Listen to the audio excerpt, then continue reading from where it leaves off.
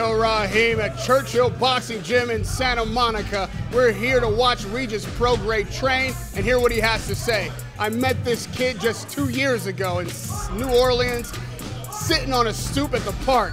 He told me his hopes and dreams and plans for the future. Just 2 years later, we're standing here and he is on the cusp of making those dreams come true.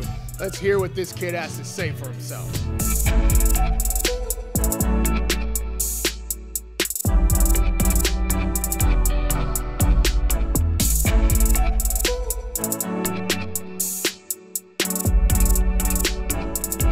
Radio Raheem with Regis PROGRAIS. We're sitting in Santa Monica in plush surroundings and looking out the window, man. The trees are whistling through, green leaves, ocean splashing to our left. And I can't help but remember, it was just over 2 years ago, I was sitting in New Orleans. Yep. In your gym, it was, I think All-Star Week was why I happened to be there. I was training. And they brought this kid over and was like, yo, you have to talk to this guy. This is like the star in our gym. Yeah. You're lucky enough to be here on the day that he's here, and sit down and talk to him.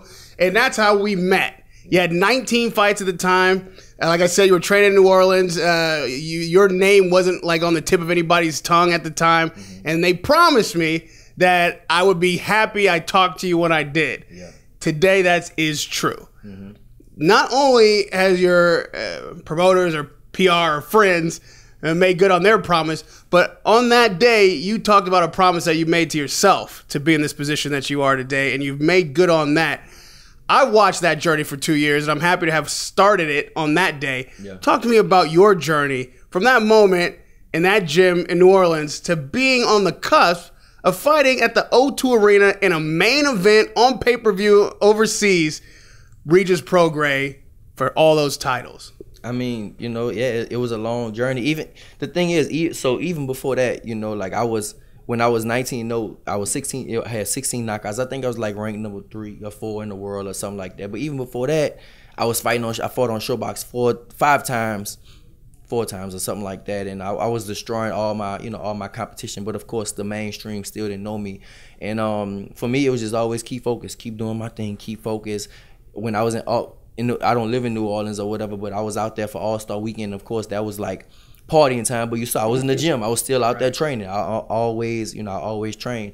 And funny story, like when I was out there for All-Star Weekend, I hung with Floyd. Floyd was out there, and so I hung with him. And he was one thing that always stuck with me. He was like, "Who did you beat?" I was like, yeah, I'm 19-0, 16 knockouts, and I literally had just fought like a week before that. So that's why I was in New Orleans. I fought in Mississippi, and so. He's like, well, who did you fight? Who did you fight? Because, and so I was like, well, I fought 19 people. I knocked out 16 of them. He was just like, well, who did you know? Same thing. He always say, who did you fight and stuff. So that's kind of, you know, changed my thought process of like, yeah, it is about who did you fight. And so then I went on a rampage and fought everybody they put in front of me and knocked all of them out. And you were coming off, I think, a first-round knockout at the time. Yep. That was the Mississippi fight. Mm-hmm. But it's interesting that Floyd would say that because boxing fans and especially other fighters always move the goalposts. Like, oh, you're undefeated, you know, but who did you fight? Oh, you fought him. But how did you win? Did you knock him out? Did you hurt him? Like, it's always something else you got to do to prove yourself. Yeah. Coming on October 26th, what is that other thing now? What's the goalpost for you now that you feel like requires you to prove yourself on that date? I mean, the main thing, go out there and have fun just like I always do. Go out there and perform just like I always do. And you know, win in dramatic fashion. It's not, for me, it's never about winning. It's always about winning in style, winning in good fashion, because boxing is entertainment. At the end of the day, people pay this to be entertained. They don't pay this to be bored. They pay it to be entertained. So for me, go out there, have fun, be an entertainer, and of course win and take everything, take everything home in front of the UK fans at the O2 in London. I mean, that's my main goal, dream fight.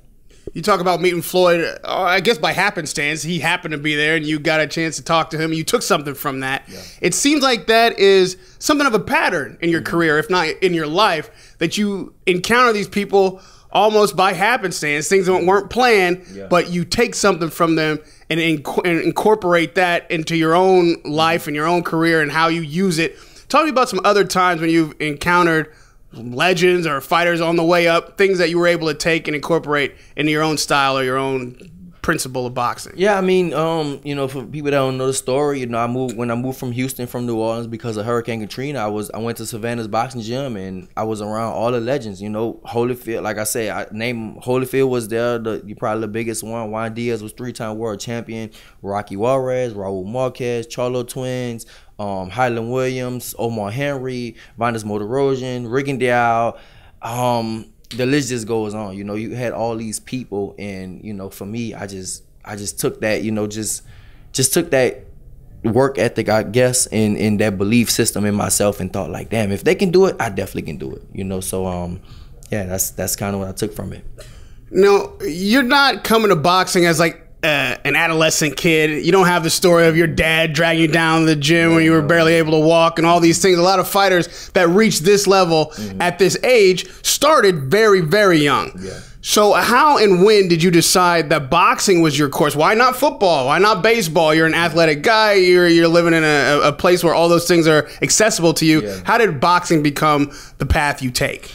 Well, I mean, from young, I always was a fighter. I always loved to fight. Like, I did every sport. So boxing was just like something that I just loved to do. Like, basketball was kind of like my first love. Like, I loved to play, but I never liked to practice basketball. Like, I'll go outside and shoot and dunk, put the goal down and dunk and stuff like that. But I never liked to really train and really practice. Boxing was something that I loved to just train it. Like, I can just still now, I love to just train and get better. But to answer your question, like, I did everything. Karate was first, and I was real good at karate, but it wasn't physical enough for me. You know, in karate, you got to pull your hit and you pull your punches, you know, so it just wasn't physical enough for me. Then I played football, I played basketball, I ran track, I swam a little bit and played baseball a little bit too. So I did all those things, and then for me, it was just boxing was something that I tried and it stuck. And I didn't just start boxing just off the, I was fighting with all my friends and stuff on the street in the gloves, played football, fighting with those, you know, with those dudes in the locker room and stuff. And then it was just natural for me. And then if people don't know the story, I played football in high school. So my first 2 years, my sophomore and freshman year, freshman and sophomore year, I played football. So my sophomore year, one day I went in the classroom during lunchtime, and all the football, I just heard like a lot of yelling and stuff, all this type of stuff. So I knocked on the door, and there was like, everybody be quiet and stuff, and then they opened up, they peeked, they just kind of cracked the door, and then I looked, and they was like, what you want? I was like, what y'all doing here? Like, they boxing. And it was like, you can't come in unless you get in the gloves. All y'all. And it was like probably 6 of us or whatever. And so all my friends, I was like, all right, whatever. Like, I went in, and all my friends, they kind of got left behind. They couldn't go in because they didn't want to get in the gloves or whatever. And so one of my partners at the time, they had a dude already in the middle of the floor with some gloves on.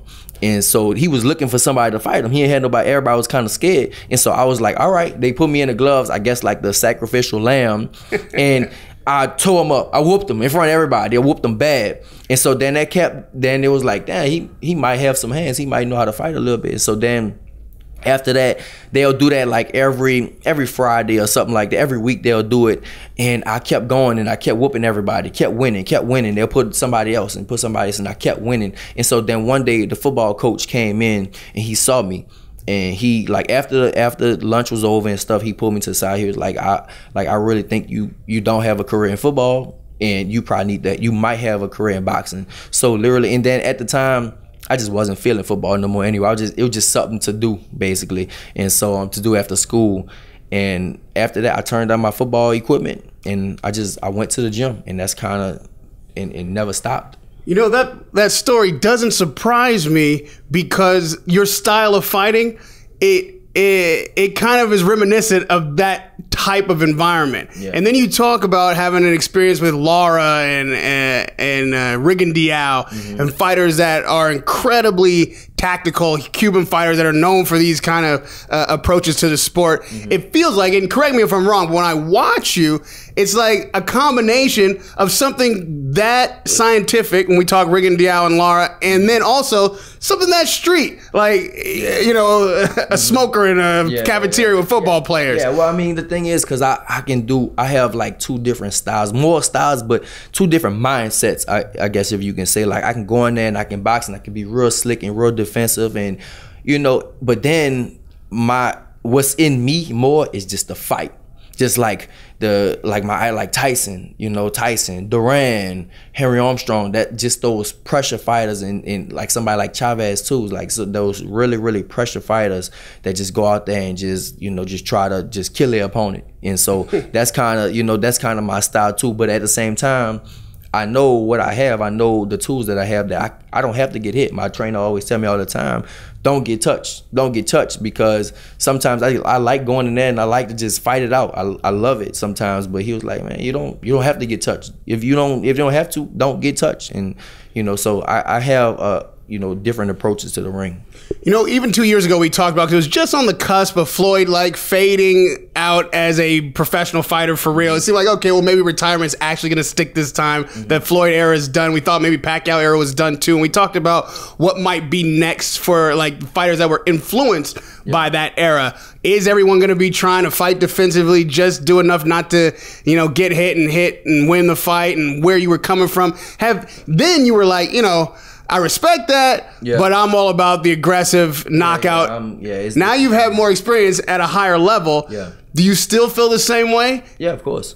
I mean, you know, you can still go out there and be defensive, and at the same time and try to knock people out. You know, you look at people like Duran. You know, he was underrated as a defensive fighter, but he was really good at, you know, defense. You look at somebody like Sugar Ray Leonard, which was, you know, he barely got touched either, but at the same time he was very exciting, you know. So yeah, I still feel the same way, you know.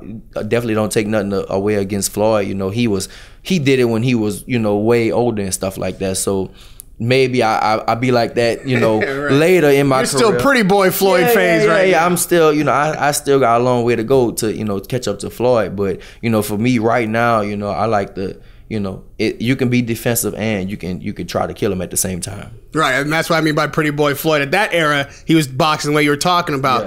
At 140 pounds, it's interesting your timing, because right now no one is defining that division. There's no king at 140, no guy who's the boogeyman, and we all know this is a business. And like you said, it's also entertainment. So there's an opening there for somebody to be king, somebody to own it, not just in titles and in wins, but economically. Exactly. So talk to me about what you feel like your path is now that this tournament has happened. It's made everything a bottleneck. We've kind of, you know, now gotten down to the two guys who are the finalists in the tournament, you and Josh Taylor, obviously. Is this fight a win all you need to claim that crown in that division? Yeah, I think so. I definitely think so. I mean, this is 1 and 2. This is number 1 versus number 2 in the world. So I definitely think that, you know, the winner of this fight is definitely, you know, the king of 140. You know, you still got, like I said, you still got Ramirez out there, but he's not on the level of me or even Josh Taylor right now. So I think that, you know, the winner of this fight, which is me, is definitely going to be crowned the king of 140. You know, it should be no doubt in nobody's mind that the best at 140 is the winner of this tournament. Now, you don't strike me as the kind of guy who wants to wear the black hat into the ring. By that, I mean a villain. You're not a big trash talker. You're not foul-mouthed. Some people say I am, though. Some people say I am. Some people don't like it. I mean, I just be me, you know. It depends. Sometimes it depends on the day, my mood, and all that stuff. But nah, I'm not.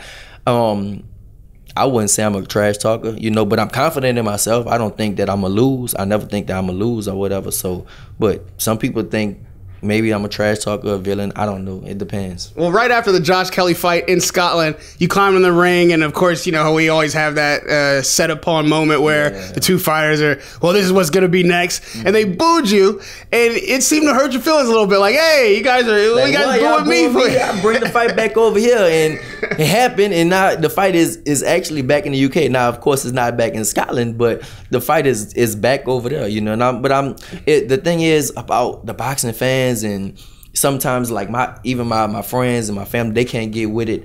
It's what we say, the younger generation is all cap. It means that it's not real, you know, because the people that was booing me and stuff and all that, I went back to the hotel, and it was a dude, he was on the elevator, he talked to us for about 20 minutes, and he was like, come hang with me and all this. He was like, yeah, when I saw you in the ring, I booed you, but we was just saying that, but let's go out, let's do this, and with his wife and all that stuff. So all that's for me is like all cap. People say all that stuff, and then they get in front of your face, and they really just a fan of you. Same thing in Fresno. We went over there, and we thinking it's about to be, you know, we about to be rumbling. these people want to take pictures with me and they want to go out with me and all that type of stuff. So for me, none of that stuff, I don't pay attention to none of that stuff. That is exactly what the UK environment is like. Having covered fights all over the world, those people are the most invested in every fight on the card. From the very first bell that rings, they're in their seats and ready to cheer. You're going to be not in Scotland, but you will be in his backyard in the UK. Expect thunderous boos on the night. Yeah, that's cool. But how much of an importance is it to you to be a likable guy, a fan favorite? Like when the fight's over, especially if you win, they'll give you your respect. Yeah. Is that part of like Regis PROGRAIS' personality that, hey, yeah, I want to be liked. I want to be the guy that you talk to for 20 minutes in the elevator. You know, you want to be that type of person. You know, people come up to me all the time and, you know, they meet me and they think that I'm more than what I am when they see me, you know, because it's always like a difference when you see somebody on camera and we see somebody in person. It's always like a difference or whatever. So I think that, yeah, after the fight, and that's kind of why I'm glad that it is in the UK, because they're very, very heavily over there on boxing. They're real heavy on boxing over there. So after the fight, you know, I think that I can take all the fans, you know, and then that'll be fans, you know, that'll be fans for life. And, you know, I definitely think they'll like me. And I mean, I'm cool with everybody anyway. As long as you don't say nothing disrespectful to me in my face, I'm cool with you, you know, because people say all kinds of stuff on Instagram and Twitter and all that stuff. But like I said, that's all cap. Like I said, when they get in front of your face, they be real cool and it's smooth for me. We talk a lot about where fighters are from and their backstory, and it's always interesting to find out what created the mentality of the guy that's in the ring that you're watching. Regionally, there are always cultural influences when it comes to people's style, their approach to the sport, how they treat their opponent. Nothing could be more true than in the UK. New Orleans has its own thing. Houston's got its thing. Yeah. Converse the two styles that we expect to see on October 26th. Josh Taylor is bringing his own style from where he comes. You, I feel like, are bringing a street element to it, the kind of precision you learned in Houston. Match those two styles up for me and where the two cultures clash on the 26th.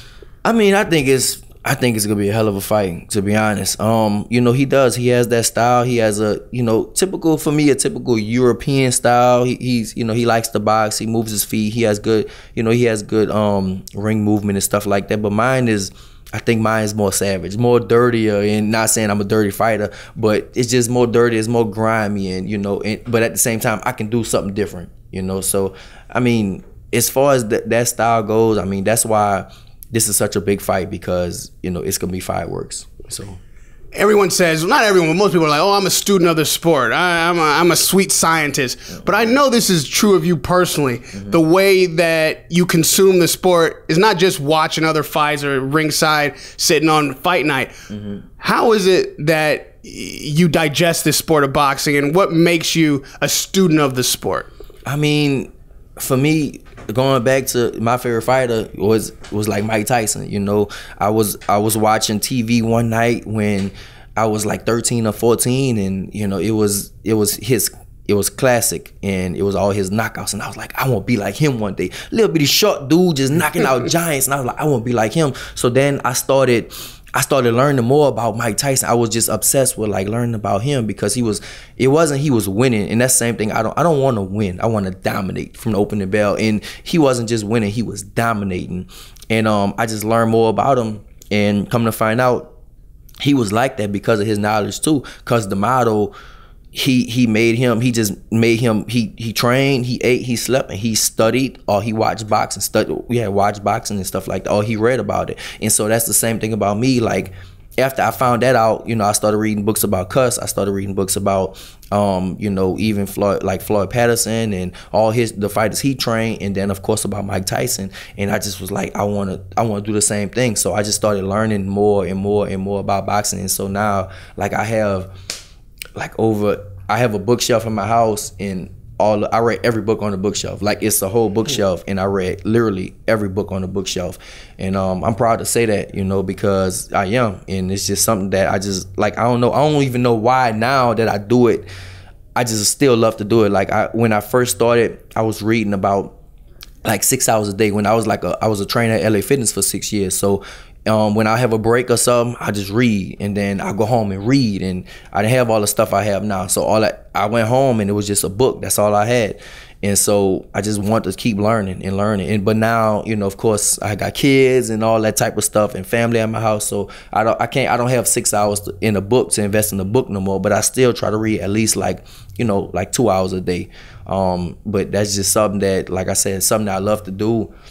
And just to learn about the old school fighters, you know, just to know things about like Henry Armstrong and Joe Gans and what they had to go through, you know. And it just, if they had to go through that, it made me way strong because I have it way better, you know, especially, you know, like a lot of the black fighters back in the day, the white fighters used to draw the color line on them. They used to call it the color line. They didn't fight them because they was black. So just to know, you know, we have that, and to know what they went through, it just, for me, it just makes my mind just way, way stronger going into the ring. We sat together, like I mentioned at the top of this interview, for about 2 years ago, and you told me where you were going to be 2 years from then, where you envision yourself at getting these opportunities. And here we sit. You made it happen. You're not training other people at LA Fitness or anymore. You know what I mean? You got kids now, and they're coming of age, and now you're fighting in the main event at the O2 Arena. So let's look 2 years from today.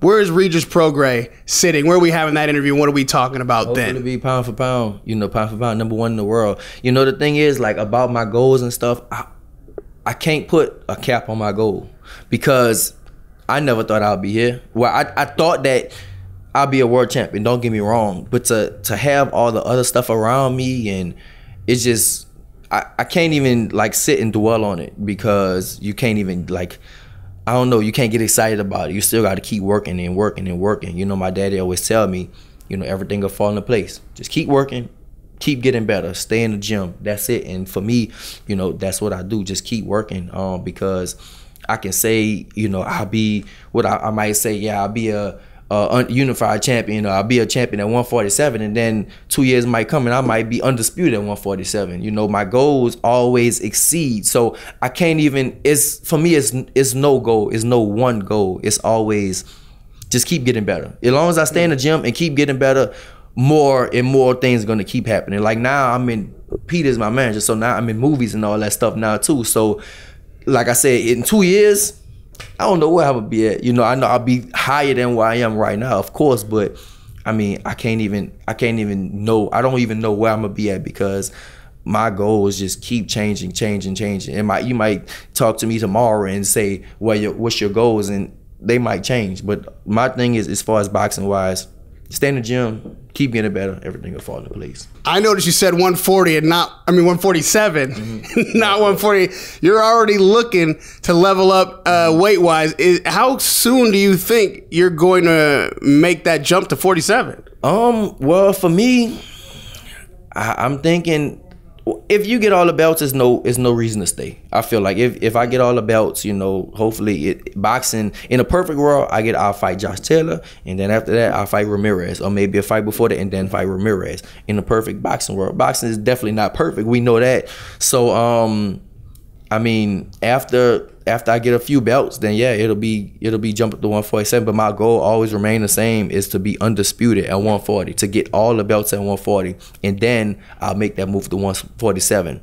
But somebody asked me yesterday, well, what if they wait out, and what if you get a bigger offer at 147 before you try to get the crack at, you know, all the belts? Then that'll be a conversation. That'll be a business decision. I'll have to, you know, ask my manager about and stuff and see, because yeah, it'll be like, yeah, we want all the belts at 140, but I'm not gonna wait around. You know, I'm not gonna wait around if people holding out and all that. Like I said, boxing is you know, in a perfect world, boxing is definitely not perfect. So if they offer me something at 147 bigger, then we don't know, we'll see. There's some deep water at 147. If we're talking about the division, I gotta get your opinion.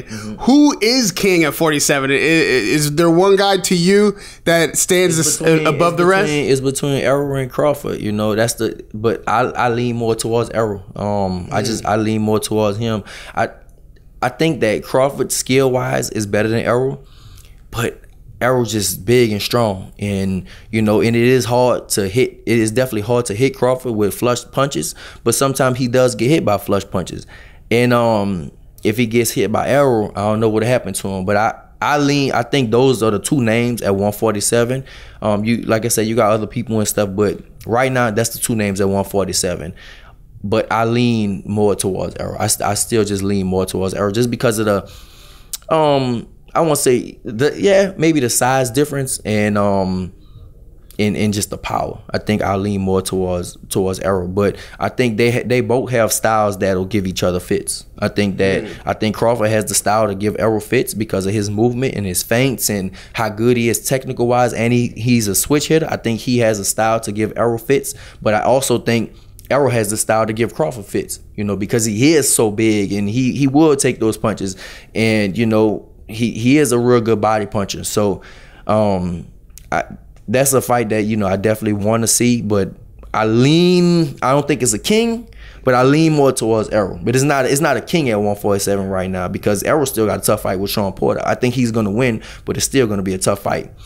So I lean more towards Errol right now as being the best, not the king, just being slightly the best at 147. Well, lastly, a guy who just took a shot at the king, if you will, was Mikey Garcia, who may campaign at 47, but probably won't. Is likely to come down to 40, which is your backyard. Yeah. If you win this fight on the 26th, that could be a hell of a matchup. It really could. How would you see that going? I mean, of course, I don't think I'll lose a fight at all. You know, but I mean, that'll be a hell of a fight. I think that'll be a real good fight. Me and him actually hung out and stuff a few times. A real cool dude, but I always thought that, you know, me and him we're gonna fight. I think we're gonna fight one day, especially if it's 140, 147 or something like that. That's like I think that'll be a fight that, you know, the fans would definitely want to see. How do you rate his style? Like match it up against yours. Technically, what you doing there?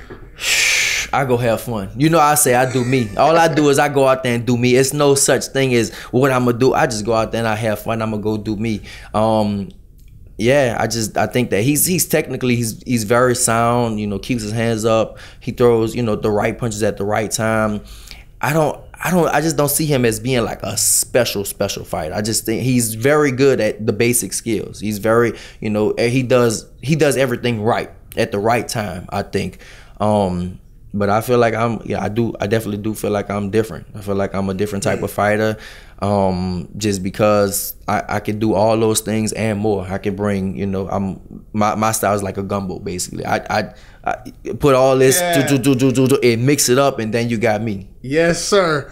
One thing that makes you different is you say what you're gonna do and you do what you say. Not every fighter can pull that off as bad as they want to. You've shown the skill, you've shown the absolute dedication to your sport and your craft, and here we sit 2 years later being exactly where you wanted to be 2 years ago. So it's a pleasure to see you have made that progress. Regis PROGRAIS, you're fighting Josh Taylor in the O2 Arena in London, overseas. Big spotlight for you. Congratulations on getting that opportunity. We can't wait to see you perform on that night. Radio Raheem with Regis, Louisiana Gumbo PROGRAIS.